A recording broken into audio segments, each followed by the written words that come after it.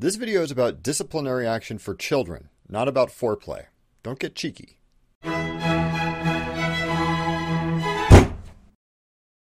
recently published meta-analysis in the Journal of Family Psychology examined numerous studies on spanking as a disciplinary measure for children. The paper's authors, Elizabeth Gershoff and Andrew Grogan-Kaler, brought together data from over 50 years of research, collected from over 160,000 children to answer one simple question: is spanking children a good idea?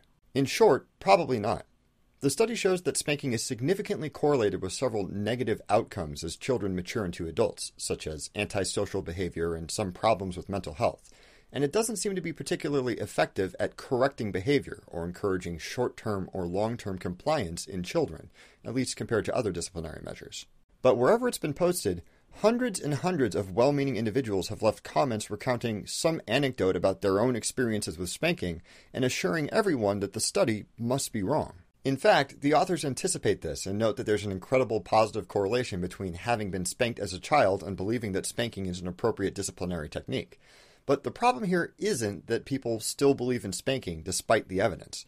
It's that they believe that their personal anecdotes are sufficient evidence to discount the study. Now, if you're a fan of science, or thunk, you probably already know that intuition isn't always the best measure of truth.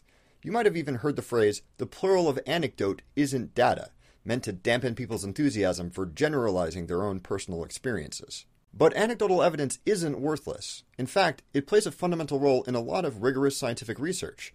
It can be really important, and we should use it, but we should know what it's useful for. This is how information flows in science. You make observations and get an idea for how things might work. You collect data about those things. You analyze that data, and then, if it looks like your idea was right, you give it to other people to check. This structure is great for learning new facts about the universe because it flows from specific to general, from isolated events to grand overarching theories, from, hey, this happened, to, hey, these are the rules for things happening. Anecdotes are absolutely useful to this process. They belong right here at the beginning, as filtered information to help us recognize potential patterns that we might experiment on. Case studies are a crucial part of several fields, including medicine and psychology, and they're essentially anecdotes, which can provide useful insights into the operation of very complex systems, like the human brain or body. Researchers can't test every single combination of variables, and they can't come up with hypotheses in a vacuum.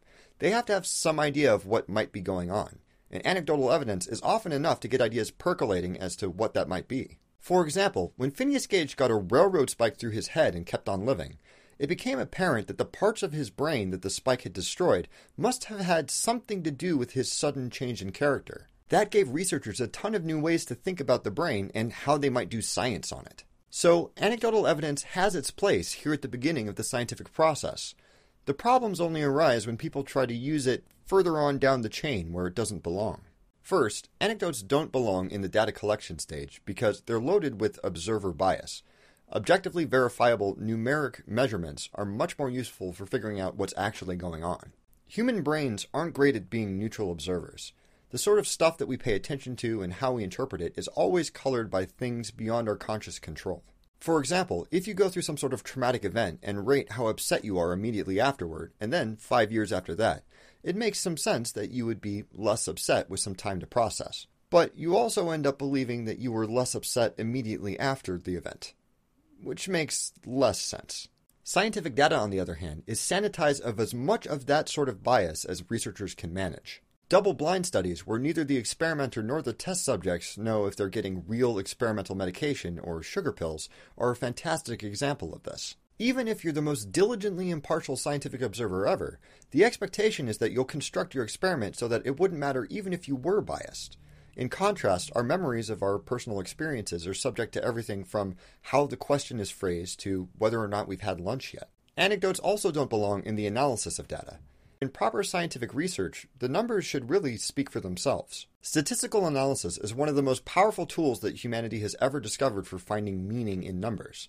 CERN records millions upon millions of data points for each one of its experiments, and statistics is the only way that they can sift through that data and say with any degree of justification, there is a 99.999% chance that this is the Higgs boson. Scientists have to justify which data they include or exclude from their analysis according to strict rules.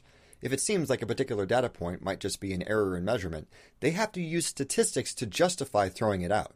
If the math says to keep it, they're stuck with it. Anecdotal evidence, on the other hand, is qualitative, not quantitative.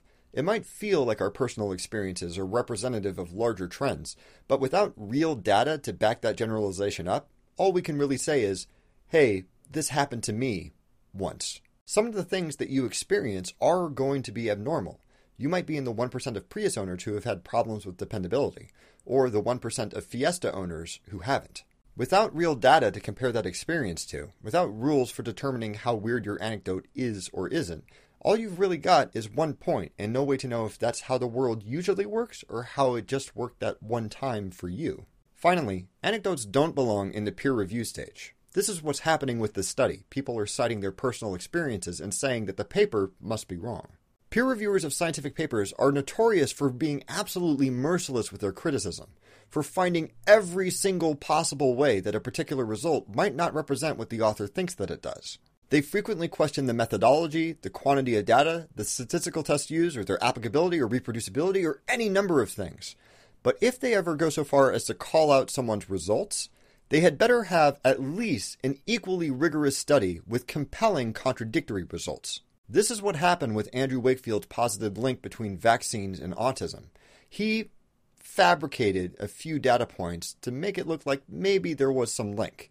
In response, many researchers meticulously collected huge quantities of conflicting evidence to prove beyond any doubt that no such link exists. It wasn't enough to say, hey, I got vaccinated when I was a kid and I turned out fine. They needed to show something bulletproof and better, something even more sanitized and rigorous that contradicted his findings. This is why assertions like, I feel cold, so global warming must not be a thing, are so laughable. Scientific findings can be right or wrong, but there is always a meticulous process of data collection and analysis behind their claims, a compelling justification for believing them to be true. Anecdotes are useful for that process because they allow us to recognize potential patterns and feed them into it, to see if they actually exist or if we're just imagining things. But their place is exclusively at the beginning of that process. An anecdote like, I was spanked and I turned out fine, doesn't really prove anything by itself besides this thing can happen sometimes in the right circumstances.